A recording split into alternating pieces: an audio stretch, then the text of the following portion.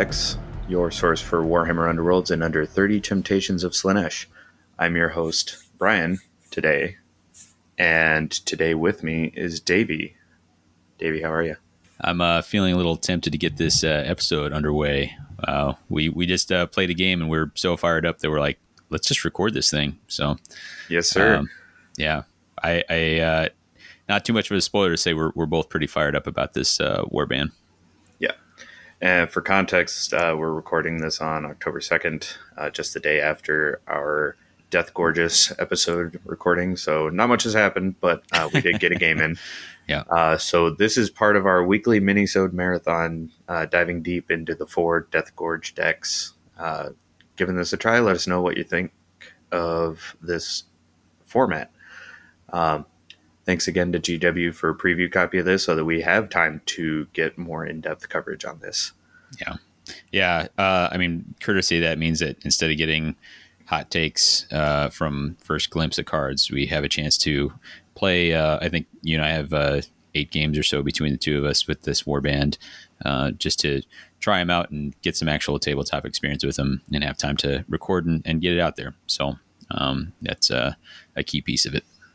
Absolutely. And if you haven't guessed, today we're covering the Nicefold Discord. So we'll be going over their fighter cards, their style, and kind of the hot takes or hot picks of the deck. Yeah.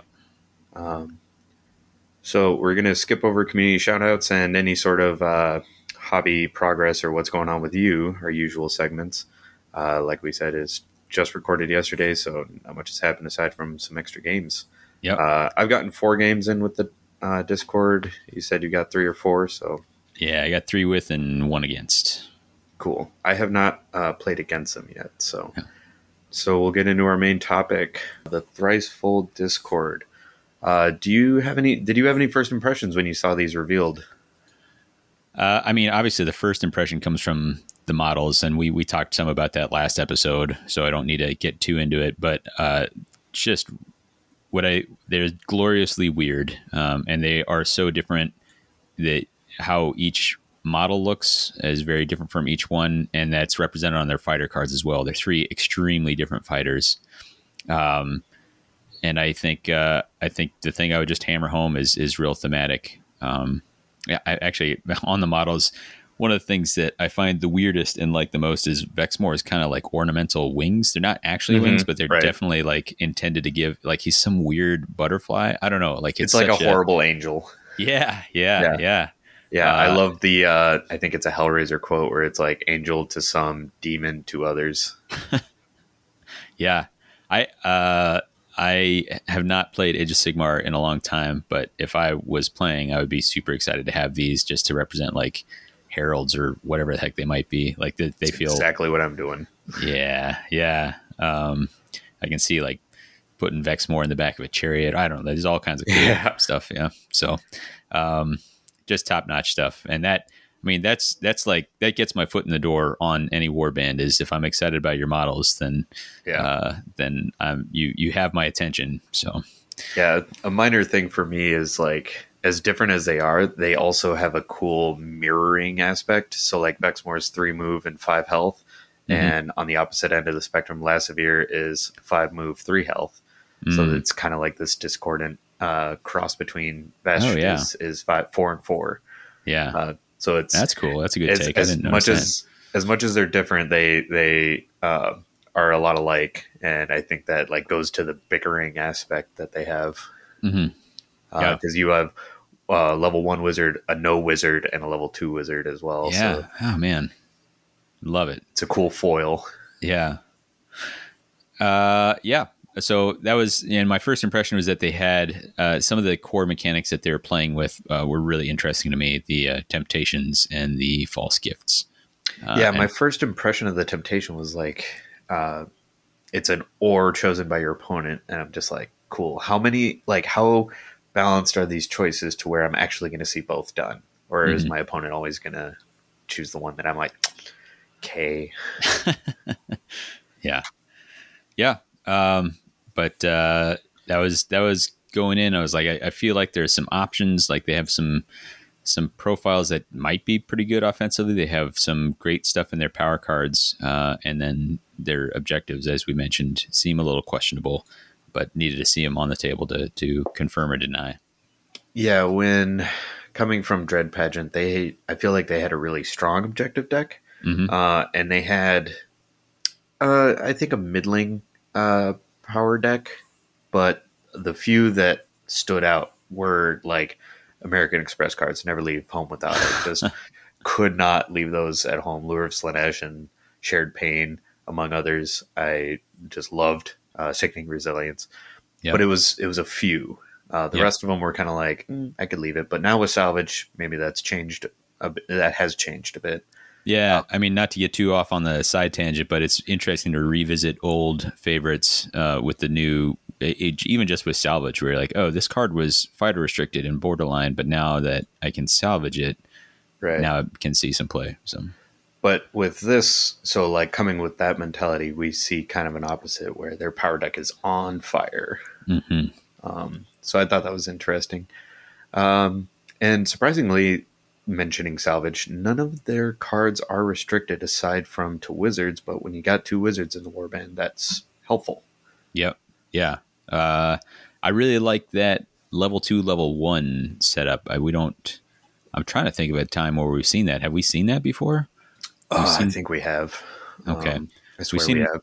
We've seen warbands with like a couple level Exile 1s. There you go. Yep. But I really like that setup for redundancy. It's not overly powerful.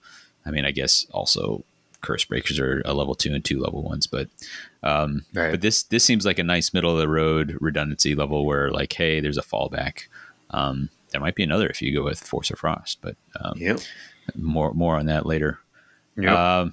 We're gonna break into these in a bit, but should we talk style here? Yeah, so because, like I said, the objectives are kind of lacking. They don't, at least for me, they don't have like a guiding light. But it's hard to, and I think that's indicative because it's hard to award objectives, or it's hard to make objectives that award for controlling your opponent. Mm-hmm. So I think that ultimately they are kind of a control aggro style warband. Did you get the same read? Yeah, I think so. And I think how hard you lean into each depends. The control vibes for me came from a lot of those temptations and false gifts, right? Having ways to affect enemy fighters to reduce, like to turn off things that they can do or shut down certain aspects of their game. And I was like, okay, well, if I can find the objectives that support this, then I'm in business. And so if I can make that happen, then they have control. If how much I can support that determines how much I have to lean back the other way into aggro. And here, control we're using not in the sense of like holding. We kind of define it aggro, hold, and control. Control being like, I'm going to keep you from scoring glory. I must go glory myself. Everyone does it to some extent, but control is really like almost a denial is another way to describe it if you're not familiar with that. Right. Yeah. So then, what would you say are any standout strengths or weaknesses of the fighter cards or the warband in general with their deck? Well, like I said, I think that there's a lot to like in the power cards. The gambits, the temptations, and the false gifts have a lot of utility in a lot of different situations. So I think that's particularly good. I think the fact that they're a 3-fighter warband is a strength if you're trying to go with the control route, because they give up. I was going to say they bleed 3 glory. They actually bleed 4. If you kill everybody in the warband, you get 4 glory because Vexmore starts at 5 wounds, which is worth noting. But he's got damage reduction. You have ways of getting some pretty good defensive profiles. So I think those are some things that lead me towards that option of control that helps them out. What did you see? So it comes in a core box. So like this is potentially a warband that somebody would be starting with. Is there a weaknesses or that you would caution them about if somebody's starting out with this? So we're used to seeing Stormcast be the ones that are dealing with Inspire mechanics that hinge off of what what specifically do you see on dice rolls? And these guys absolutely struggle with that.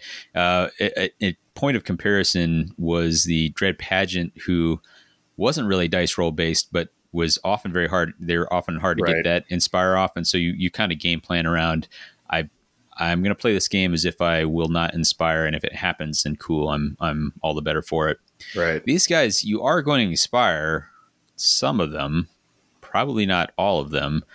For example, in the games I've played, I've been part of, I've literally never seen Vexmore inspire, as far as I can tell. And some of that is because I when I'm playing, I kind of tool up Vastus. But it is a thing where you don't have a ton of control over it. You can try to do some things like we'll talk about the fighter cards specifically, but some of them inspire easier than others. Yeah, because as Squabbling Demons, they inspire when the other one of their own warband fails. Right. Hilarious. Yeah. But yeah, like Vashtish is kind of more reliable. She's that middle of the road. Whereas Vexmore, he's easy to inspire less severe. Yeah. Vexmore is rolling 1 dice on defense, 1 dice on offense, so he's very slothful. Yeah, 1 dice on casting if you want to risk a gambit on that. So, yep. Meanwhile, Vashtish, I've wanted to kind of risk her sooner because I want Vexmore inspired on 2 block with his tanky 5 health, and that's far harder than I've gambled. Yeah. I have actually seen him inspired twice, and both times it's really effective. Yeah, I believe it. Because when he goes to 2 block and 2 hammers, he becomes a lot more reliable and a lot very dependable. Yeah. I feel like I was just spamming casting attempts with Vashtish on some spell cards. Yeah, is how I got that. Should we break down some of these fighter cards just a little bit? Yeah. So let's start with the big, beautiful man himself, Vexmore. 3 move, 1 block, and 5 health. He's the leader. He's got Slanesh as a keyword, and he's a level 1 wizard. His Indolent Glaive weapon attack is range 2, 1 smash, 3 damage. And he has Locus of Indolence, -1 damage to a minimum of 1 to attack actions that target this fighter if there are no successes in this fighter's defense roll. Yeah. Yeah.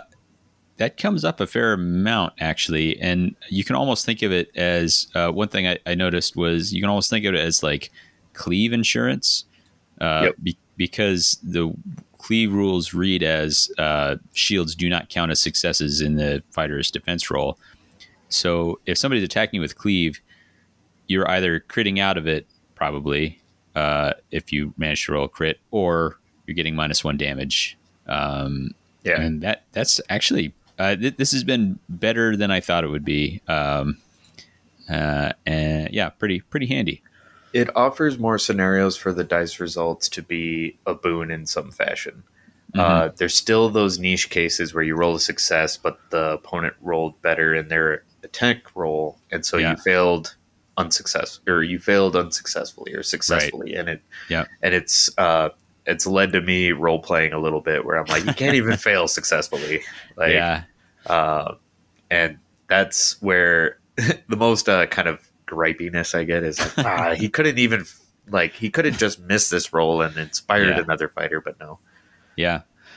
He has this interesting thing with this attack where it's kind of like the wolf bite, the uninspired wolf bite on Rippas, where like it's probably not going to hit, but if it does, that's 3 damage. That's pretty boss. This damage reduction thing is situationally like really problematic for some warbands. Like we just played where I was running Gore Chosen, and I had in hand a kill surge that needed me to kill with the exact damage, and I was like, Vexmore, come on, man. Like I don't like. Are you gonna like duck out of or force me to get not quite the right amount of damage? Not an appealing target. Yeah. I would say a weakness for him is he at starting out, he's the lowest defensive profile. We'll get why. Lasivir actually has the same defensive stat, but has some other stuff helping her out. Right. Vexmore, just 1 dice on defense and 5 health means that he's a source of 2 glory if you are 2 cavalier with him. So right. that's just a problem. And a quick mention is if he inspires when Vashtis fails, Mm-hmm. and on his inspired side, he goes up to 2 block and 2 smash for his attack. No Yeah. other changes. Yeah. So you're really But trying to get that, but he is the yeah. most difficult to inspire. Yeah. Because the 2 other two smash, 3 are more damage, 2 reliable. block with damage reduction if everything fails is really juicy, really nice. Yeah. Vashtis, here's my problem. Are we going to move on to Vashtis here? Yeah. Yeah, so Vashtis is a 4 move, 4 wounds, 2 dodge. You always like to see that. Vashtis is because of the build I was trying with Force of Frost, which wanted to cast a lot of spells. Vashtis was kind of the linchpin with her starting out on casting level 2, flying, which I think I persistently forgot. You don't look at that model and say that's definitely a flying model. It's just coiled springs beneath her. Yeah, the a 2 range, 2 smash, 2 damage attack is real solid. A very run of the mill spell attack, 3 range, focus, 1 damage for attacking. Vashtis for the inspire, that spell attack goes up to channels, still 1 damage, but range 4. And this is why Vashtis was such an important piece for me. Is with a control build, especially if a magic control build, where you're trying to run off a lot of spells. I'm going to make a lot of spell attempts. I want a lot of spell successes. Well, the Lash of Slaanesh there, it gives you like a repeatable spell attack that's pretty high accuracy, and that is a way to really kind of farm some of those spell attempts and spell successes. Right. So to say nothing of like your level 2 is the one you want to be casting gambits if you really want them to go off. Now, if you want them to fail so you can inspire somebody, well, Vexmore's your guy. Yeah. There's definitely a magic build where you're leaning on Vashtis more than Vexmore as the leader for your game plan. Yep. She does also have an ability, which I find is probably the least apparent one that is propped up. Yep. Vexmore has the damage reduction. She has Locus of Paramountcy, so adjacent enemy fighters cannot be supported while they are the target of an attack action. Yeah. And even just reading this, because I have almost never had it trigger, but if you somehow got a scything attack on her, I don't know if there's a lot of options for that since she's range 2. But if she could find a way to scything, she's going to be pretty accurate with that because she's going to deny all those supports to her targets. And it's not. We would be talking about this later, but the perfect blade with Mighty Swing. Oh, gross. Yeah. So adjacent enemy fighters cannot be supported. This actually affects if the rest of your warband's attacking, which is even more corner case, but not nothing. So yeah, it's neat to have, and don't forget it. Try and keep it in mind, but it's pretty niche, and I don't believe I've yet seen a use case. Maybe I've overlooked it. Well, I think that's entirely it. I think it's an easy one to overlook on both sides, and so I think you're going to catch some people by surprise there. But only works on offense. Yeah, yeah. If it was defense as well, I feel like it would be much more. Yeah, that just leaves your fave. Do you want to cover this one? Yeah, Lassevier, the Bladed Blessing. Keyword Slaanesh, Assassin, and Brawler. Woofda, yeah. Yeah. 5 move, 1 block, 3 health. So a little dainty, but Carnal Blades is range 1, 3 swords, and 2 damage. Yeah. And that's pretty run of the mill until you see the next piece. Well, they do also have Locus of Carnality. Exactly. So this fighter is considered to have an additional supporting fighter. So that's effectively 3 hammers uninspired. Yeah. Uninspired. And it's effectively 1 more pip on your defense dice because this is not. Yep. It doesn't specify attacking or defending. It's both. Yes. And they inspire when Vexmore fails, which is quite easy considering how slothful he is. Right. So I often see her inspire. Yeah. On her inspired side, move, defense, and her wounds don't change. Neither does her Locus of Carnality, so it's just her weapon. Carnal Blades goes up to 3 hammers now, 2 damage, and Grievous 1. So, like you just said, Locus of Carnality means that's 3 hammers plus. Yeah. It's pretty rad. This is one of the most accurate on-card attacks in the game. Yeah, Before anything gets added, and the Grievous one means now you have a second fighter threatening up to 3 damage, and she's rolling enough dice that it might happen. yeah, Here's what I love about this locus of carnality. This is the best locus in the warband. yeah. Is it doesn't say counts as having a supporting fighter, or it says an additional. So if you do generate another support, and all of a sudden you're double supports, and that is not out of the question. I think it happened. It happened in our last game. And because it's on defense, if you find a way, which there is right here in the faction deck, to give an extra defense dice, say get less severe up to 2 block with the Helm of Insight, then it's not just 2 block, it's 2 block and a support. That is a gross defensive profile. Absolutely. There's some. It's a favorite of mine. Yeah.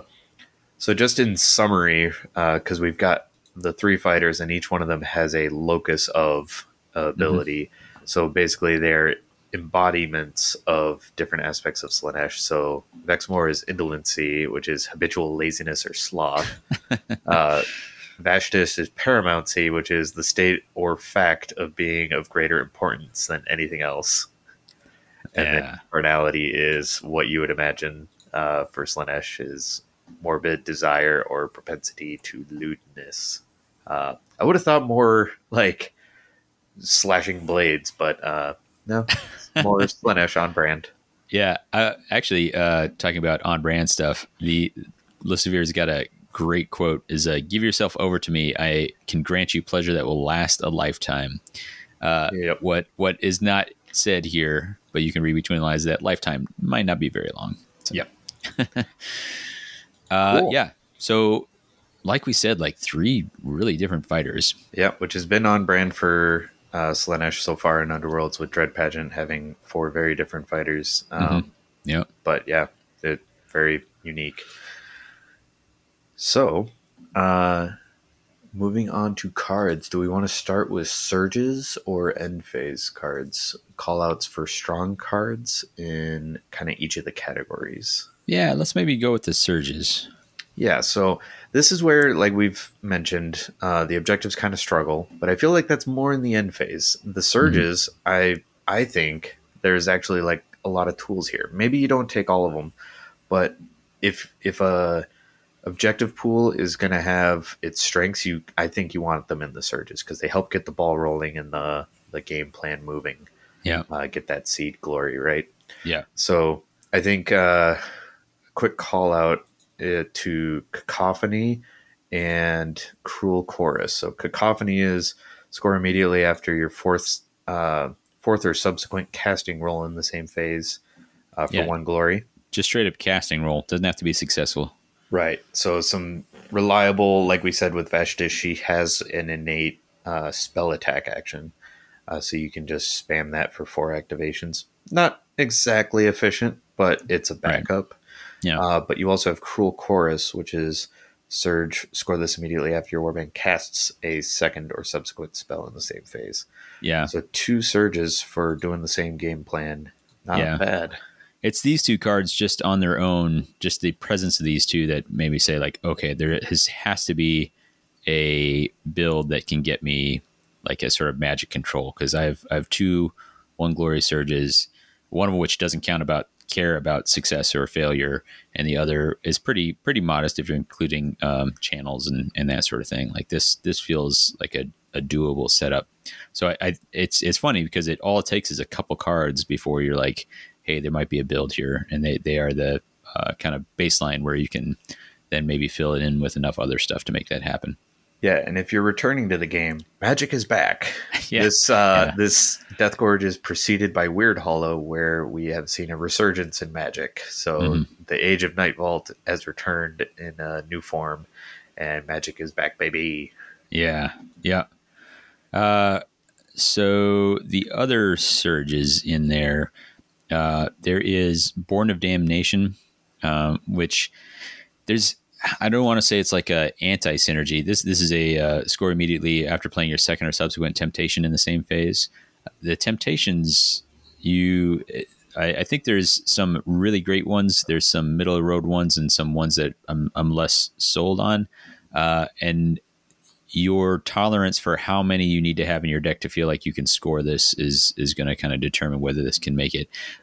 If you're doing the other two, like the magic direction, then you're trying to split your deck between temptations and gambit spells, and that maybe pulls you in a couple of different directions. I think they built the deck, the rivals deck. Actually, these work okay in concert. Mhm. But if you are going Nemesis or Championship, you may have to pick one or the other direction to go. Yeah. So my call out for the American Express card is Escalating Screams. Surge, score this immediately after a friendly fighter's successful supported attack action for 1 glory. Yeah. Lasavir can score this by herself. Yep. And there's even a little bit of Gambit support for this down the way. Last of Year is a great one, though, because this doesn't say you don't have to roll a support for it to happen. You just have to be supported, and Last of Year is really accurate, so really likely to pop this off. So as long as you play safe with Last of Year until you see this, this is a real solid score. And with 5 moves, she can missile out from the backfield. Yeah. Got another Surge card you'd like to call out? I think the other two are a little bit more corner case. I think they get cut pretty well, so I'd be good moving on to the end phases if you're up for it. All right, and this is where we get into some slim pickings. Is there a favorite here for you? I'm going to speak to this from the control aspect, where I'm looking for things that I can score that are relatively reliable. There's not. The short is no, there's not a lot here. I did include Indulgence Given Form in mine. It's just a 1 glory end phase. It has a lot of requirements. So you have to have an inspired friendly fighter. They have to have an upgrade, and they have to be on an objective token. And so it says in an end phase, if one or more surviving inspired friendly fighters each have 1 or more upgrades and are each on an objective token. Yeah, I found this to be bad. Yeah, 1 or more surviving. So what I'm trying to figure out is if you have more than 1 inspired, do they all have to do this thing? 1 or more surviving. I think you can do it just 1 inspired with an upgrade on an objective. It's a lot to ask. However, if you are a passively scoring deck and can find a way to get that 1 inspired person an upgrade on that, then it's reliable. Yeah, and it does not require a kill. So it is there for a passive build. Most of the times I was playing this, I was running them with Breakneck Slaughter, and positioning is not very viable when running Breakneck Slaughter. So sure, yeah, that makes sense. So that was that. The other one I included in a control build was Obsession Advice, which needs a friendly or an enemy dead with a false gift. It's not great, though. This is definitely me scraping the bottom of the barrel, because you at most have 3 false gifts in deck. You have to get it out, and that fighter has to die.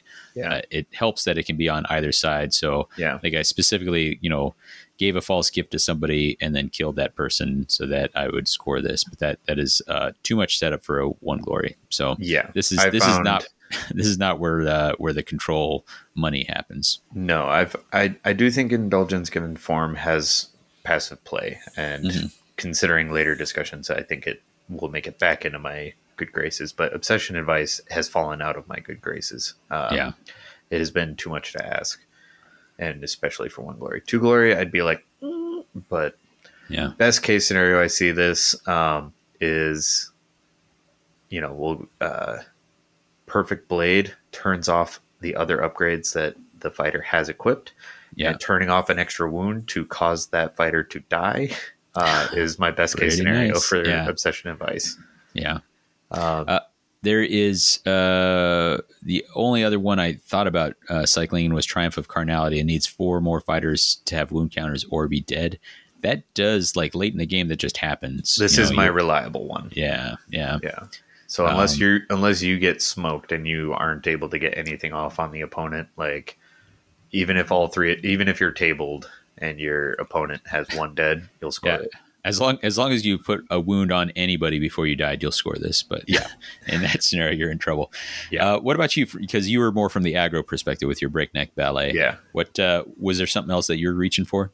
So Triumph of Carnality is my faithful. The more difficult to score, but is a big reward, is Triumph of Paramountcy. Yeah, I'm glad you brought this one up. This is a weird one. Go for it. Yeah, so score this in an end phase if a leader is the only surviving fighter in one or more warbands. Hmm. So leave their leader alive as the last one, or you only have Vexmore alive. Yeah. It was weird because so I was playing a game against Skylar. I had Obsession and Vice in hand, and I had Triumph of Paramountcy. I had Vexmore and Lasavir alive, Uh and oh. Lasavir had a extra wound on her, keeping her alive. Um, and Skylar, instead of trying to kill Lasavir, just walked away. Oh. And Ooh. Oh, that was like so, 4 glory. yep, if he had killed Lasavir, it would have been 1 glory for him and 2 glory or 4 glory for me. Yeah.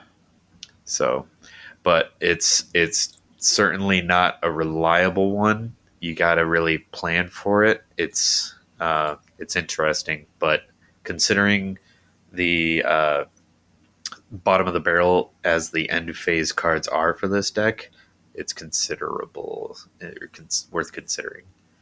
I could definitely see if you were doing that passive build uh, and trying to sit back, it'd be a lot easier to keep Vexmore the only one alive if you would just have him in the back and you're just kind of letting them go at Vashtish.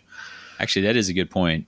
So I think that might be if you're not. I think if you're going Magic, this doesn't fly because Vastus is the one that you're protecting. But I think if you're protecting Vexmore and giving up other people, if Vastus dies, then Vexmore gets really hard to kill. Yeah. Yeah. Yeah, I mean, Yep. and there is ways to get Vexmore to be a caster that you as a backup. If Yeah. probably if we're talking, I don't think we'll get into Nemesis pairings, but I think there's ways. So I do think in Surges we glossed over. We didn't talk about Violent Excess. Score this immediately after your warband, second or subsequent successful attack action that targeted the same fighter in the same phase. Mm-hmm. It is more of an edge case, like you said, but I do actually like it. If you're not going with Cacophony and Cruel Chorus, if you're not investing in the casting, then you're left with 2, maybe 3 surges. Sure. And Violent Excess would be one of those 3, in my opinion. I mean, it's not even impossible for this to. I would actually consider slotting this into that control build because a lot of times in that control build where you are like hanging way back, they put a lot of energy into sending trying to get at least somebody forward to engage, and then you have one person that you can pile in on. And then if you're doing it with the Vastus spell attack, like that's a great way. That's a high range, high accuracy thing. It's the demand of having 2 successful attacks is sometimes a lot to ask. But there's a lot of support tech. Yep. Making more accurate. If we're talking, I think you and I both included this other end phase. Tell me about euphoric killers. Like lay that out and then give me your thoughts on that one. Oof. This one, more often than not, has it scored early in one of my early games, but often I just find that I only have one fighter remaining. Yeah, that's been the thing for me too. Like it feels like it should be doable. Yep. Because it only asks for one fighter to be dead, which that is, in some matchups that's casual that you're going to get that. But the problem is having enough inspired surviving fighters because you need 2 inspired. So I've had it where I got 2 surviving fighters, but guess what? Vexmore still not inspired. Or I've got Fascist, she's inspired, but nobody else is alive. So. Yeah, it's been teetering on the edge for me. Yeah, it feels. I mean, that 2 glory is enough to keep tempting me, though. Yeah, I know it's been teetering, and I think my current iteration has it cut. Yeah. So that covers objectives. I think there's still plenty to work with here. It's enough for Nemesis. Sure. I think Championship is totally fine. Like these guys are going to be great in Championship, I think. Mm-hmm. On to the Gambits. Yep. What would you like to highlight first? I think let's at least point out here that there's 3 spells and there's 6 temptations. Yeah. Yeah, so that leaves one normal ploy. Yeah. I since I was talking about the spell setup, I'll kind of hit those. I think Yeah. Pavan of Slanesh is a great one. It plays just like a temptation. It just needs a channel to go off, and then you can either deal 1 damage or push a chosen fighter 1 hex, and it has to be within 3 of the caster, so it is range limited. I think if you are including this, you maybe even try to play on a board with lethals. You have a low fighter count, so you can try to avoid those yourself, but then position it to be like, hey, I can do a damage to you, or I can push you into lethal and do a damage to you. Like Yeah. kind of, one or the other. That's the time I got it off. That's exactly how it Nice. played. Acquiescence is a channel, just stagger someone within 4. It's pretty bad until you think about how it maybe factors in. It actually plays in okay with the game plan of cast a lot of spells, because if you stagger somebody, you set them up for more successful spell attacks, whether that be Vashtis's ability or some upgrade you may have put on somebody. Yeah, and Like of that. note, if it's not a spell attack, Mm-hmm. then stagger doesn't allow a reroll. Right, that's true. But it can help you kind of unlock that if you're triggering more of those attacks. And then it's a weird edge case where Vexmore can try to cast this 2/3 of the time he'll get it off, and then 1/3 of the time he will inspire Lasavir. So Yeah, if you want to get Lasavir inspired in the power step, well, there you go. And you can think about that as, hey, I'm about to charge with Lasavir. right. I'm either going to boost Lasavir's accuracy by staggering the fighter, or I'm going to boost Lasavir's accuracy by inspiring, because Right. Vexmore failed. So those, and then the last gambit is there's this really weird ping, Soul Slice Shards. As a channel, deal 1 damage to an enemy fighter that is furthest from the caster. It is not a choose, so you don't even have to see the fighter you're targeting. And this is something that I think just puts an extra mental tax on your opponent, Right. because usually you're like, well, especially in the age of Held in the Bloody Fist off of Paths of Prophecy, where it's, hey, I'm going to have somebody damaged and on an objective. You're like, well, don't make it the furthest one away, because I will shred another damage onto that person, potentially killing them. So, And having the ability to cast this from either Vashtish or Vexmore offers 2 different avenues of setting up who is furthest. yeah. I found this to be more flexible than I thought. I actually quite like that one. Yeah, same. Yeah. What about you? Do you want to talk a little temptation? Yeah, so for the temptations, you got 6 of them. So if you're considering bringing Born of Damnation to use 2 temptations in the same round or in the same phase, how strong are these 6? Yeah. I would say 5. I think there's only one that's kind of a never, like, so just to cover the weakest of the bunch, in my opinion. Illusion of Power, Temptation.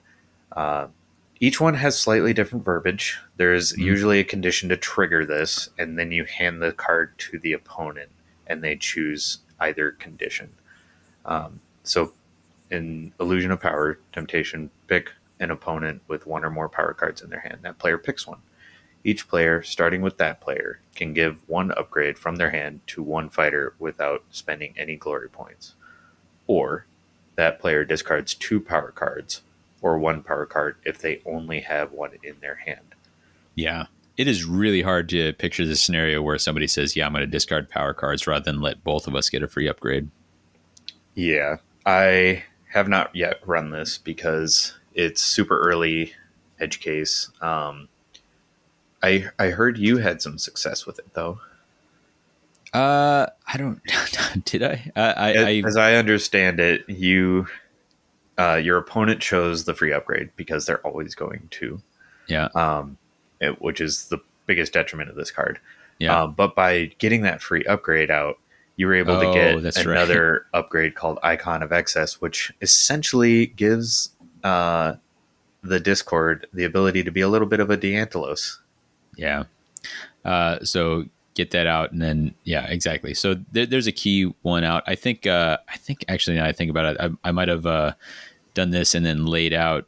I gave a very vulnerable fighter +1 wound with a false gift, and then killed that fighter and then scored 2 glory. So this basically was like a glory gambit. So now that I remember, it was, combo centric, but like, yeah, edge case, like really things had to line up for it to be, I think, sometimes awesome, most of the time pretty meh. So here's an FAQ question that I think Go. tackles all future temptations that we're going to talk about. Say you do this and you just happen to guess correctly that your opponent has 5 ploys or gambits. And they can't do the upgrade option. Right. So does that mean they do have the condition met where they have cards in hand, but they can't do the free upgrade? Yeah. So our question is like, it's kind of twofold. Like, what if can I play that? I mean, some of these you just don't know whether they can meet one of the conditions. Some of them you know for sure whether they can meet one of the conditions. So the question is like, if I know that they can't meet one of the conditions, can I still play it? And then if I can, are they allowed to choose the option that's impossible to do? Right. If they don't have the upgrade, can they still choose that option and you just get the free upgrade? Yeah. I think that probably is the case in this case, which makes this card even less, because if they get 5 ploys and they can't do an upgrade and they just allow you to, so it's positive for you, but like we're never going to see them play the discard 2 power cards. Right. I mean, you have to really draw on some trash, or be really, really scared of an upgrade coming out. Yeah, and the Slaanesh player not having any glory to spend of their own. Right. So very edge case with this card. But you say you like the other 5, so yeah. Do you have a favorite of the 5? I do. It is Words of Praise. Yep. And this is pick a fighter in one opponent's warband. The fighters pick one. Push that fighter up to 2 hexes towards a fighter in your warband. So drag somebody in, or if they don't want you to do that, then you say that player cannot activate that fighter. This effect persists until the end of the phase. Whoa, this used to be done by like saying you get a charge token, but that no longer is as crushing as it used to be. Right. So you can read this kind of as you're going to pull somebody towards you because they're going to be really reluctant to pick that other option. Right. On occasion, it'll still go off, but you can put somebody in a really tough position with that. Yeah, especially if they're like lingering next to a lethal hex and they got 1 health remaining. That might be the one time where you'll see the second condition. Yeah. I mean, you bring up like a very specific scenario, but what you talked about when we were playing earlier was setting up, looking at these temptations in your hand. You're like, okay. And it's so thematic, right? Like I'm going to make this so that both options are as bad as I can possibly make them. But here's another option is you play this on a hold objective warband where like say you have Zarbags and they want to hold objectives with a wizard. Play that on Zarbag. Mm-hmm. And maybe they're already passive and they're just sitting back and not doing anything. Yeah. I mean, it is real solid. I like it a lot. Yeah. Some great control there. Yeah. Irresistible Feast needs to be talked about. This is Temptation. Play this only if 1 or more enemy fighters are adjacent to 1 or more friendly fighters. Pick an opponent, that player picks one. That player deals 1 damage to each fighter adjacent to 1 or more fighters. Or I, the Thricefold Discord player, deal 1 damage to a fighter in that player's warband. Yeah. It's interesting where, and I haven't thought through the different cases, but the 2 options are, one is that the opponent deals 1 damage to every fighter, or you deal damage to a fighter of your choice. So the source of the damage is an interesting distinction between these two. I haven't really thought about what that exactly means, but yeah. So go ahead. If you're playing against Wormspat, don't. But the card requires that you have some skin in the game. So my thought is, as long as the Thricefold Discord player can get 1 character adjacent to 2 enemy characters or fighters, then they're going to let you ping them once. rather Yep. than they ping everybody. Because say the Thricefold fighter is adjacent to 2, all 3 of them are getting pinged. Yeah. But what I found too is if you're playing against a lot of fighters and they have multiple people on spawn points that are adjacent to each other, those people are also getting pinged. It's not just the people in adjacency with the Thricefold player. Yeah. Uh, so Yeah. like swarm warbands beware, To- but then they're just going to pick the one. right. So my favorite way to contemplate making this as bad as possible for my opponent is if they already have a vulnerable fighter who's like critical, like say Zarbag on an objective, who needs to be the wizard holding, uh, would they take that damage on their whole warband rather than let Zarbag get pinged, sniped? Yeah. Yeah. I mean, that is a terrible choice to have to make. And I think that's how you want to run these. Yeah, it's fun to contemplate. Yeah. So run through another one that I like is well earned rest. Temptation, pick an opponent. That player picks one. You give a fighter in that player's warband that has no tokens 1 charge token, or you can remove up to 2 move and stagger tokens from surviving fighters. Yeah. So you can free up your own options, or you can give an opponent fighter a charge token. Right. Yeah, and you have the choice of who gets the charge token. It can't be Yeah. somebody who's already moved or already has. Actually, if they've already been put on guard or are staggered, then all of a sudden they're no longer eligible for this. But most of the time that I've dropped this, it has been the other one, the 2 move and stagger. And this comes back to our question about what happens if there are no move and stagger tokens anywhere on the board. Exactly. Yeah, is that an option that can be picked? Because if you pick, I mean, up to 2 could be 0, but if 0 is nothing, like we have a weird precedent from healing, like healing 0 is not healing. So yeah. Yeah. So, and the condition is just pick an opponent. So it's this card can go off, and Yep. then one of the facets can be met. So the card can be played, Yeah. but can the opponent just pick the option that results in nothing? Yeah. I think this is one that you can set up better by taking what looks on the surface like a pretty tame move. So, maybe move Lasavir into a move on to an objective or something like that, or move forward a little bit so you're still relatively safe, but now you're within 5 range of somebody, and then now you drop this and you say, okay, like you can either let Lasavir have a charge, or you can have one of your fighters no longer able to activate until you're charged out. Yeah, and I could see where if you're playing like Breakneck Slaughter and you're out of position due to momentum stuff, getting a little bit into the Nemesis pairing, but I could see you having to make a move in order to get back into position, and then you want to set up a charge. Yeah. Well, no, sure. Yeah. A lot of possibilities. So Yeah. I think how clever you are about setting up the board for these things will determine how much mileage you get out of them. Right. Yeah. So kind of running through the last 2, I think last 2, right? Vision of Wealth, pick an opponent with 1 or more unspent glory points. That player picks one. You push a fighter up to 2 hexes towards the nearest objective token, or that player spends 1 glory point. So can be big early.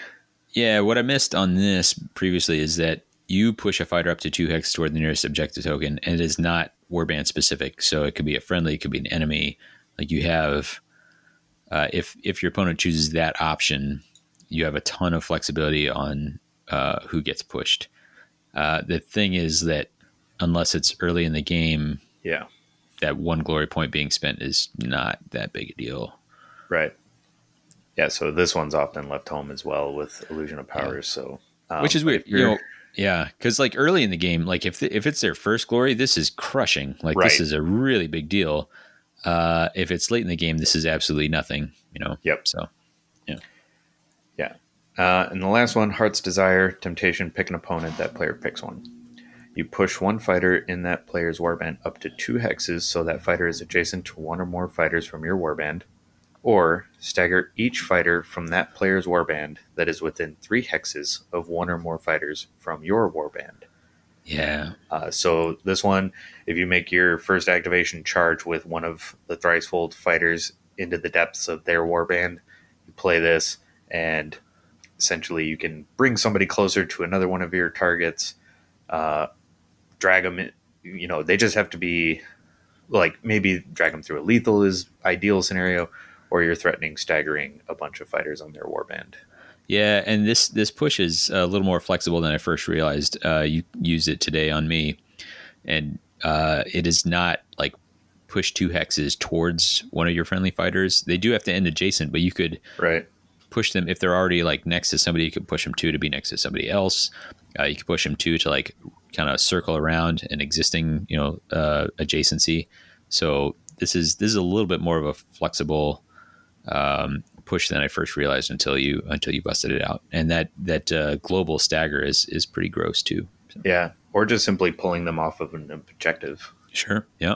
Like, if you're in their midst and you don't want that stagger, leave the objective or be very vulnerable to getting killed off that objective. Right. Yeah, I think this is a solid one. Yeah, I do like this one a lot. Yeah. All right. I think that just leaves us with one remaining ploy, Sublime Harmonies. You want to break that one down? Sure. Yeah. This one is another one that is like kind of game state dependent. Early on has the potential to be extremely powerful, later less so. But this is in the next activation, each friendly fighter supports each friendly fighter within 3 hexes. So if the Thricefold are all close to each other, this is like the one card where they kind of work together. And I love the art on this. Their Vexmore and Vastus are like singing. Yeah. Singing Vexmore is my spirit animal right now. But this is kind of a tremendous accuracy or defensive boost. You were leveraging multiple cards that gave double defense dice. If you have somebody who's all of a sudden 2 defense dice with full supports, no matter where you attack them from, oof. And supports are not like blocks or dodges, which can be negated by cleave and ensnare. So I think you had one point where you just played this card. I was attacking into a staggered fighter, a staggered Vexmore, and I basically was going to have to get 2 successes or a crit because every face of the dice was going to be successful for you. Yeah. Well, and what had happened was I had played another ploy in order to put him on guard. Yeah. So that Vexmore was, it was only 1 dice, but that made full support with guard meant that he was every die facing was a success. And Davey only rolled a single success. I know. Yeah. Drum, you fool. That was a rough start. So cool. What I love about this is that it is offensive and defensive in nature. Yeah. So I don't think it's busted. I think it's solid. I think it sometimes might end up as your 11th or 12th gambit. But I think situationally it can be incredibly powerful, especially bring it with you if you are bringing, is it Escalating Screams, the one that wants supports? Yeah. Which I called that my Never Leave Home Without It American Express card. So I'm bringing Sublime Harmonies because I find that this card is always useful. Even if it is kind of like the only time it's not and it's dead is if you're down to 1 fighter remaining, right? Which has happened. Yep. So cracking into upgrades, we've got 3 false gifts that we've previously mentioned. What's your favorite of the 3? Oh man. And how do they work on it? Okay. So at their core, every one of these gives a benefit and a drawback, and they can be given to a friendly fighter, or you can pick a specific enemy fighter to give them to. Right. So they have a pro and a con, but massive versatility. And so what I love is that you can be like, all right, I'm going to play this. I'm going to play this where it does the most benefit. So if there's a friendly fighter where the benefit is great, like for example, we already talked about it, but Last Severe getting the Helm of Insight, which is 2 block, which cannot be modified further. Also on Last Severe is on 2 block and counts as always having a support. That's a great defensive profile. And the drawback in that case is don't have line of sight to fighters more than 2 away. Last Severe don't care. Yeah, range 1. And it was like, oh man, I had a line on maybe killing Last Severe, and this feels real bad. All three of these false gifts also have you get a action called Resist, which is break this card. But man, the penalty of spending an entire activation to break something, like if somebody gives up one of their 12 activations in a game, that's just straight up a win right there. So, Yeah, I will take that. Yeah. Have you seen anybody break it? Nope. Same. Nope. Yeah, and it often has to do with the timing of placement, like playing it late in the round or playing it right before. Often I'll play it like right before. It makes a big difference. So, if I put invincible armor, which is +1 wound, -2 move, that's oftentimes great on your own stuff. I'm going to move somebody out of kill range, but it could be used to say like, hey, you have one activation left and you need your full movement to make this charge. Here's -2 move. And like, well, great. Now I can't make this charge. So maybe they just break it or maybe they just cycle. But that activation is such an expensive thing. I've never seen somebody do it. Yeah. So you mentioned invincible armor, +1 wound. Like, we love the idea of potentially putting this onto a fighter, making them large, and breaking a bunch of upgrades that they have with them. Yeah, absolutely. Also, just -2 move, making them more, restricting them to a minimum of 0, so they can go to 0 move. You can make one of the chosen axes completely immobile. Yeah, it's fascinating to contemplate. I find many of these that I will I'll be happy to put them on my own fighters, but then those niche cases where you're like, oh, you're gonna hate this, and you pay the glory, like, hey, look, it cost me something, and like, and the last one, Perfect Blade, I think is probably spiciest. I'd agree. So Perfect Blade, False Gift, it is an attack action, range 1, 3 smash, 3 damage. That is a great attack action. It's a fantastic one. This fighter is not considered to have any other upgrades or attack actions other than this attack action. Right. Boom. That is wild. And this is where I can really get carried away in like magical happy dreamland or whatever, where I'm like, oh my gosh, yeah, I'm thinking of Ephilim, who is like dealt to the nines, has the I'm going to heal after every time I take damage. I have extra damage for my spell, or whatever the case. And you're like, no, actually, you have a cool sword. Yeah, let me just give you the layer blade. And like now you're just fixated on this blade, and nothing else matters, only this. Yeah. I mean, gosh, there are so many use cases for this, right? So, and because you also take away the fighter's own attack actions, you can give this to Mollog or Kanan, and they can't make their scything attacks. Yep. Again, back to Ephilim, you say you no longer have a range 4 attack action. Yeah. You give it to anybody with defensive tech, somebody who's like you were doing to me, where you're like, hey, my fighter's got 2 block, this one's got 2 dodge or whatever. And you give this out and you say, actually, you don't have that. You are back to your base defensive profile with no other tech. And so I think a lot of people are going to pick up this sword right before they die. Yep. And that's the other thing is, like I said, best case scenario with Obsession and Vice, if you give this to a fighter who's vulnerable, but they have a +1 wound upgrade, this turns that off and they die instantly. I think the highs of these false gifts are so high that I have a hard time imagining bringing this warband and not bringing those 3 false gifts with them. I think you take all 3 every time.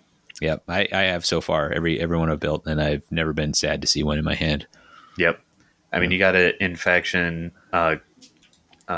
Great Fortitude with invincible armor. I mean, who's able to just go up to 2 block when they want to with an upgrade on demand? And then Perfect Blade, like I don't need a great strength. 3 damage is basically what everybody's striving for. Like, I mean, we talked about all the downside of Perfect Blade, like using it against. But here's the thing: like I talked about how Vexmore has not inspired for me ever.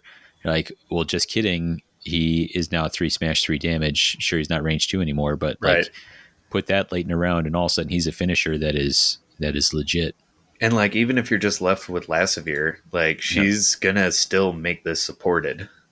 So it's 3 hammers supported. I mean, she's already smacking 3 hammers, 2 damage with Grievous, but But if you just want to make sure that you don't have to roll the crit, it's so good. I think the only person who doesn't like it is Vashtis. Yeah, that's true. But there are even going to be cases where Vashtis wants hey, I've got move 4, I'm flying. Give me the chance to finish the game with a 3 damage, highly accurate attack. I'm gonna go for it. Right. Or, if your opponent charge and misses, fails to kill Vashtis and they're range 2 or like at a distance, Vashtis, you put Perfect Blade on them, Vashtis just charges or moves just out of range, and they can keep poking them for the rest of the game while they just sit still with... well, I suppose they could still move, but they have to take 2 activations to try and use the Perfect Blade against her. Yeah. Yep. And as previously mentioned, there is the Perfect Blade Mighty Swing combo. Yeah. That would be mental. Yeah.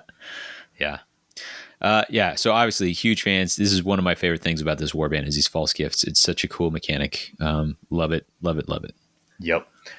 But that's not all they have for spicy upgrades. Yep. They do also have an in-faction great strength. But this is only when the target is already wounded. Sadistic epitome. I think you say that epitome. Epitome? Oh, yeah, epitome. Yep. So +1 damage to this fighter's attack actions that target an enemy fighter with 1 or more wound counters. What range did you say was it limited to? What? No range limitations. Hello. Hi. Spicy.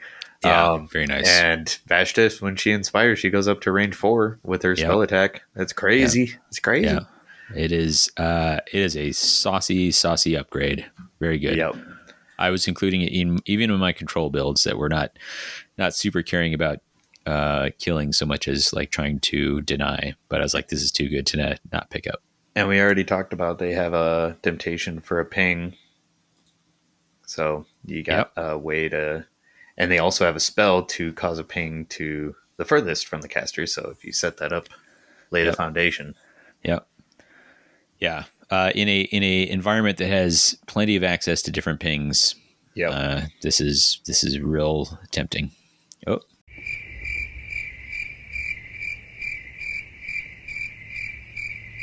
Tempting, he says.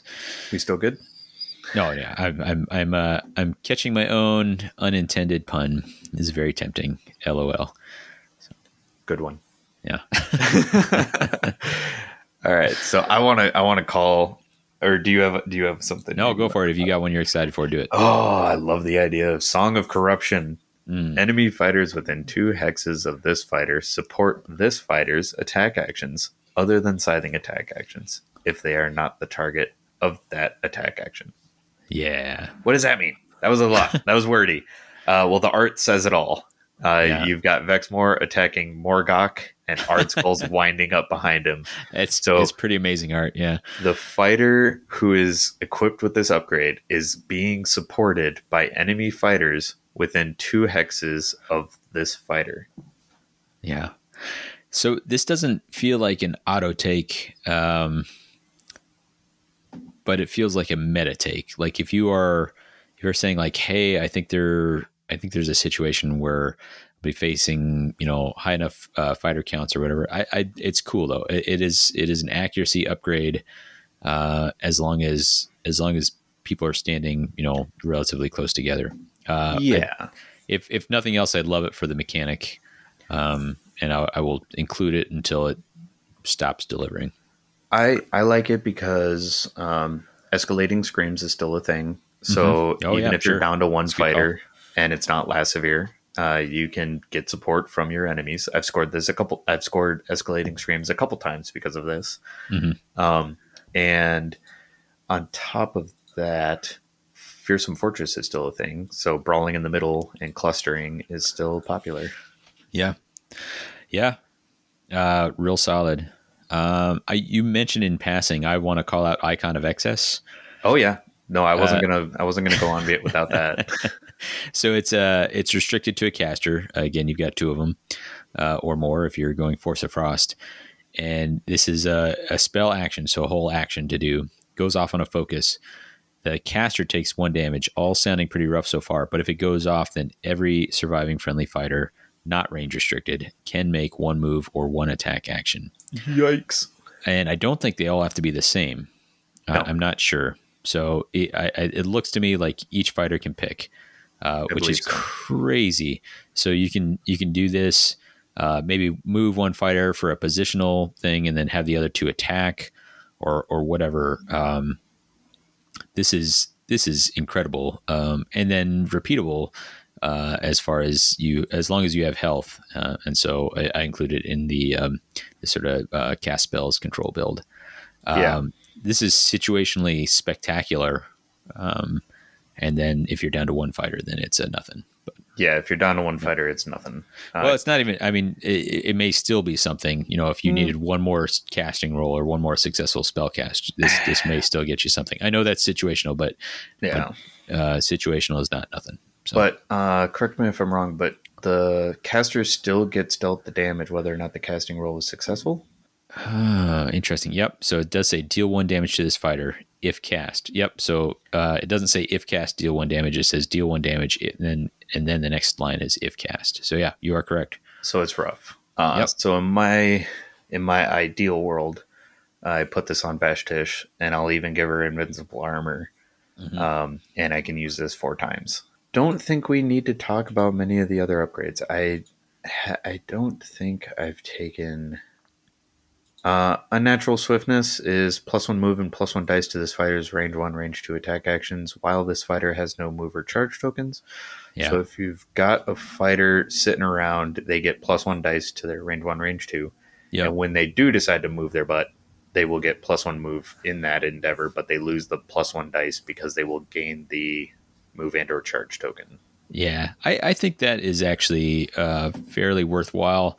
And then if you happen to be taking the, well, I guess it's move or charge, but like there's a little bit of extra benefit if you are using the well-earned rest temptation, where you can peel a move off of a fighter that has this. So yeah, I think it's not busted, but I think it's very solid. It's really good. I think it's really good in Rivals, and then worthy of consideration in Nemesis.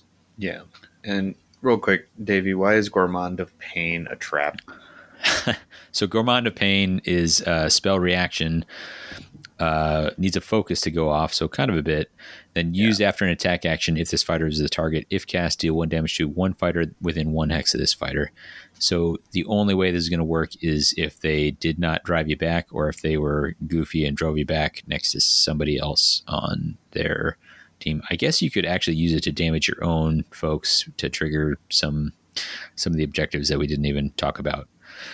But that is like goofballs level corner case. So the only time I can see this being a thing is if you are pairing this with Void Curse or something. Yeah, which I don't think you're going to do. Like I think their profiles are such that you probably aren't Void Cursing. I could be wrong. I mean, Void Cursed is cool. And if you have the ability to like take out of sequence moves and then remove move tokens, then maybe. But it's a trap. It needs, for it to be good, it needs bad choices from your opponent or combo play. And I think range 2 is prevalent enough to where they'll just be like, okay, I won't be adjacent. Yeah, that's fair. All right. They have a weapon upgrade. They have another upgrade to like cause damage to themselves in order to push after each activation. Like damage yourself due to speed. Yeah. Yeah. No thanks. Yeah. All right. So I think that covers the warband. Davey, any closing thoughts on that? Well, I just want to talk a little bit about pairings real quick, what we might pair them with. So I'm gonna throw it back at you. And mostly because you thought of a great name for it, Breakneck Ballet. What drew you to that right away? If listening to our Death Gorgeous episode, just having the kind of freedom to embrace the lack, like not caring about positioning and just kind of go with the fun of Breakneck Slaughter being Tooth and Claw meets billiards. Yeah. So basically it was in the box, and I felt Force of Frost didn't have as many objective synergies with Thricefold Discord, so that's where predominantly what took that or sealed it in. for what I was testing. Um, and yeah, just kind of like leaning more aggro than control in this case. Sure. It's it's been successful. Yeah. You and I's our game was really close. Really close, I and got off to a good one very accurate miss away from being a blowout in your favor. yeah. Yeah. But yeah, like really aggressive, really strong start. But yeah, as far as it's been good, I've had to make some iterations, changes, added some things, subtract some things, but it still brought a predominant majority of the Thricefold cards. I think my current iteration has 5 objectives from Breakneck Slaughter, and then 3 ploys or 3 gambits and 3 upgrades out of Breakneck Slaughter. So Sure. For me, if I was reaching into the box, I already mentioned I took Force of Frost, and this was mostly because I thought, again, talking about the 2 surges, the chorus and the other one, basically the 2 magic casting surges. Like, can I couple those up with a deck that does a lot of casting? And because Force of Frost has it has Bitter Storm, which is a 2 glory surge if you successfully cast 4. I was like, wow, that is crazy, and you can do that. That is a 2 glory surge that you can successfully cast in the power step. And then the deck comes with a couple of spell actions. So on top of that, there's ways to farm more casting attempts. I was like, that feels like something. So let me work from there. And if you're leveraging Icon of Excess, you're getting the best of both worlds. You're getting all the aggro and you're successfully casting. That'd be crazy. Yeah. It could even be 2 successful casting, because if you get Icon of Excess and then Vashtis also spell attacks, you can get 2 out of the same activation. That sounds excessive. Exactly. It also has Cold Snap, which is if a spell takes somebody out of action. And guess what? Force of Frost has a couple of pings, and you already have a couple of pings potentially in-house between Pavan if they decide to take the damage, or the attack the farthest, the shards spell. So that was kind of the core of it. And then maybe you just said there's more pings in Force of Frost. Perhaps in the future we should do a debate-isode about, are there too many pings in the game? Is the prevalence of pings? That may be a worthy debate-isode if we ever finish doing deep dives. Oh, we will. We'll get there. Yeah. But so that, and then if you listen to the previous episode, then you know that I'm a fan of Cold of the Void, which is a nobody standing next to anybody. So that's a low interaction one that you can score and make people think. So I think there's a lot to be gained there. And then also talking about control stuff, Frostworm Cloak, which has damage reduction. There is Armor of Ice, which brings you up to 2 block. That is nifty. And then if you are trying to really lean into spells, there's the Everwinter Staff. So you can even make Last Severe a caster to give you some redundancy there. On top of that, I can Stormcast too. Yeah, exactly. And then Winter's Hunger is like, do I have a bunch of ice counters on somebody? Well, then they score. And so that's the kind of stuff. If you're running a control build, you want to be like, can I score this decent glory card without having to interact heavily? And that's one of them. So that is why I reach for Force of Frost. Chasm Key, another one. But that sounds, I'm leaning towards deep dive here. Sure. Yeah. I just but there was a lot that made me think this is possible. Making it as a Nemesis deck meant, I was like, it's like any Nemesis deck where you're like, hey, this is 80% awesome and 20% like I feel bad about these last inclusions. So, but I leaned Breakneck Slaughter because of the objective strength. Did you find that the objectives were scoring well in Force of Frost? They were doing okay, but it really leaned on Vashtis. Like if I had to keep Vashtis safe at all costs, was what it came down to. So, yeah. So I thought that there would probably be some play with Seismic Shock. I've been looking at it from the perspective of hold objective mainly, and not so much wizards, because I was using like Zarbags and I mean Ethelims a bit, but I ultimately went with Fearsome Fortress for the past season. But Seismic Shock, as I'm looking at the upgrades, there's a lot of passive potential here, and I think that might lead to a problem with like, even if Exmoor is only level 1, like I think the ability to, with Cacophony and oh shoot, what's the other card? The Chorus something. Yeah.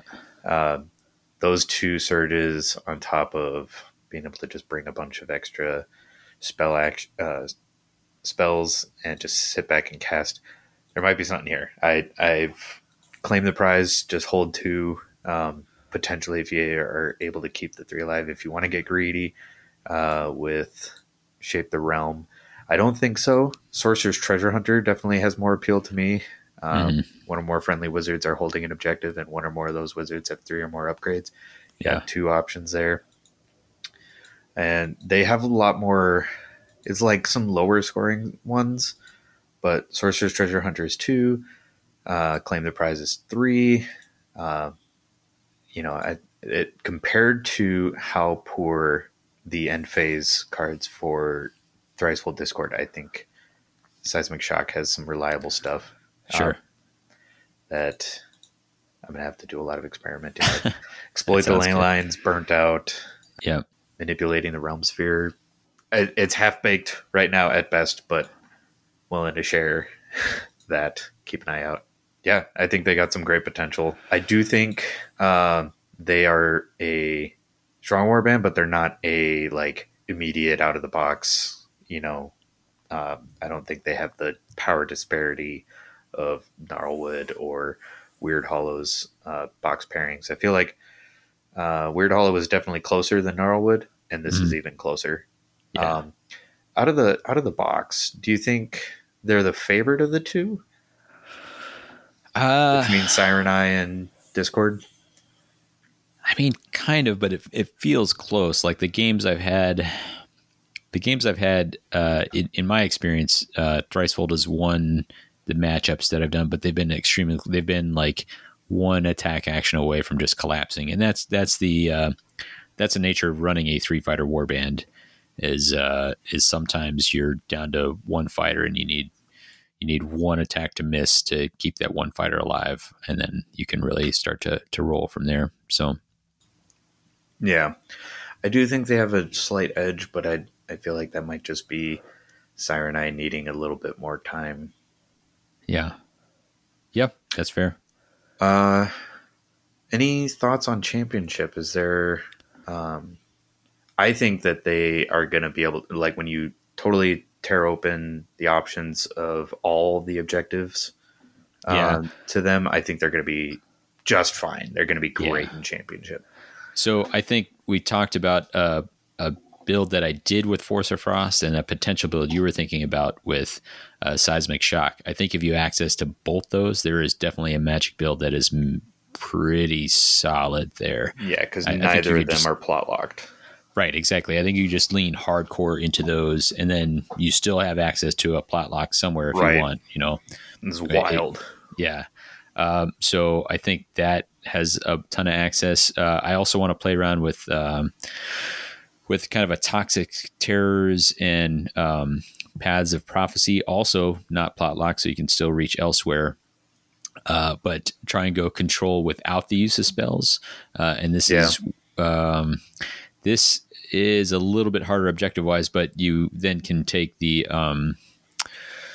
what's the Paths of Prophecy one? I'm thinking of Devoted Offerings, where you have done 3 gambits, 3 ploys, right? So Devoted Offerings doesn't play nicely with spellcasters because if you're using gambit spells, it dilutes you too far. But if you step away from that and go gambits hard, I think there's a lot of you take the control poisons that come with Toxic Terrors and some of the passive scoring that comes with Paths of Prophecy, and you may have something to build there with whatever you mix it with. So those are the two routes again, because I'm trying out with the control builds, but you did the breakneck slaughter. What, if we're thinking aggro wise, like what championship considerations do you have? Well, you got me thinking that like a passive control build would be really nasty with them. Yeah. But yeah, breakneck slaughter. Breakneck slaughter I find is crazy because it offers the defensive upgrades as well. Like Tooth and Claw was kind of purely offense. Yeah. But really, the you only need to buff up Blast Severe Yeah. is the one really standing out. But Vexmore, if he doesn't inspire, Yeah. could use the help too. Just leaning full aggro. I don't know if they need Void Curse Thralls with the extra move actions and mobility in that regard. Mm-hmm. I mean, if you got Weighty Blessing on somebody and you can take them up to 3 Oof. block, it's like, oof. Yeah. Also, a favorite card of mine is Sadistic Stab. I was trying to remember what that was called. Yeah, because that unlocks for Slaanesh even more. Yeah, it works so much better for Dread Pageant because Dread Pageant. So what Sadistic Stab is after the attack roll. No, it's after the defense roll. Yeah. So you get to see what the results are. You can choose whether or not to use it. You're going to deal an extra damage to the opponent and a damage to yourself. Yeah. If you're Slaanesh, you also have Cleave in the attack action. So if you need that to break through, it's massive. Dread Pageant like it more because if the attack action is successful, the cow or Dread Basilisk can just heal that damage you just caused yourself in the same activation. Yeah. Not so here, but Cleave is still accessible here. Sure. So I mean, this makes that Lassevere missile really frightening. Yeah. That's fantastic. I love that. Oh, I'd have to even look again at some Grand Alliance like Wizard. They've got to have some Wizard stuff that I've been overlooking because that all came out before Wizards were a thing. Yeah, it's got my brain buzzing, and that's what you want out of a new warband. Yeah. All right, so I think that wraps things up. Any last things you wanted mentioned? I think what makes this. I mean, I've covered it a bunch of times, but I think having a unique mechanic, having casting, but like 3 very different fighters means that there's a lot of options that are available to this warband. It feels like they're wide open to building. Like when you're running Breakneck Slaughter at me, and I was running, for reference, I was running the Void Cursed Gore Chosen. I think I've called them Gore Cursed Thralls. Mm-hmm. That is a pretty aggro warband that has great end phases because they're so reliable. And you came close to like tabling me part of the way through round 2. Like it was just that much output and speed and damage options that you had. And so me having spent so much time building towards like control options, I was really impressed by like how aggro you were able to be with those guys, and how on the back foot I was with my own aggro warband. Yeah. I do really like that matchup, like Gore Chosen versus Discord. It's because Elite 3 fighter chunky warbands, I really like how they've differentiated the two. Yep. Just thematically is really, really cool. Absolutely. What about you? Any final thoughts here? Having seen the mortal side with Dread Pageant and now the demon side with Thricefold Discord, this is not Slaaneshi of me to say, but I'm quite satisfied. However, I feel that's also because I feel spoiled with the recent wave of fantastic chaotic releases.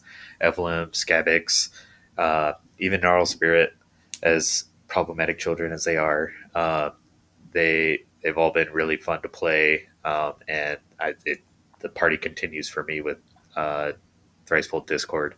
But that being said, bring it on! I want to see more. Yeah.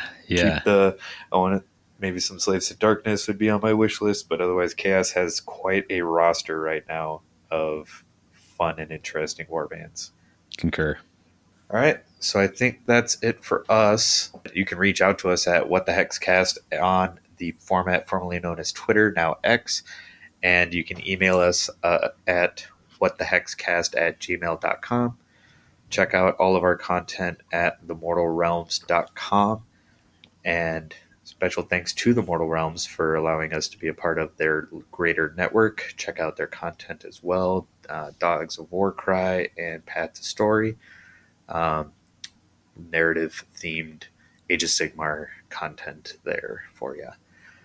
Coming up, we've got 3 following minisodes covering Sirenized Razors, the Force of Frost, and Breakneck Slaughter. We are still wanting to cover this rotation, so give us your Harrowdeep era cards or interactions that you'll be glad to see go or wish were staying. General thoughts on that, and we'll, maybe get an episode talking about all that. Davey, are you ready for a flavor text quiz? I really hate when the tables are turned like this, but yeah, go for it. All right. So it is obviously from the card pool of Thricefold Discord. Yeah. It's hard I have, well, okay. I'm filing away. I'm writing on a piece of paper what my prediction is, but you go for it. Okay. Oh, so tables are turned. You're trying to see if I'm predictable? All right. It's hard to feel like you're besting a foe when they enjoy it. Ooh. This is not, so I was very confident that you were going to pick the one that is, I thought you were going to pick Euphoric Killers, which is Corn Cares Not. No, Everybody Wins. Last year, the Bladed Blessing. This feels like an objective, and I bet you it's the objective where like everybody's wounded. And I can't remember what that one's called. It's something about, it's like pain or something, fueled by pain or something. He is correct. Fueled by pain. Right. Yeah. That's a great flavor text quiz, because that's when you can like logic out based on that, like on the quote itself. Cool. Yeah. All right. Cool. So your recommended listening for today, picked by me. I'm going to stick with my theme. This one's by Lords of the Trident from their album Frostburn, and this is Kill to Die, a ludicrous track. I'm going to counter with you're going to get a twofer, because I'm going with a Steve Earle, I Ain't Ever Satisfied. Oh, and that is, off of Exit Zero. So excellent.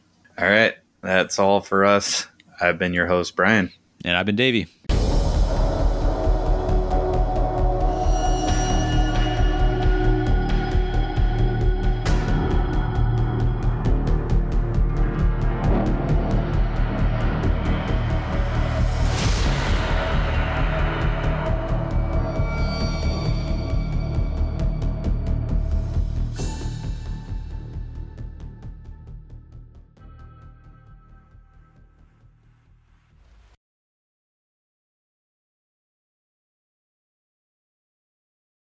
So cracking into objectives. Let's try it again. Upgrades. Oh boy. Yeah. Very nice.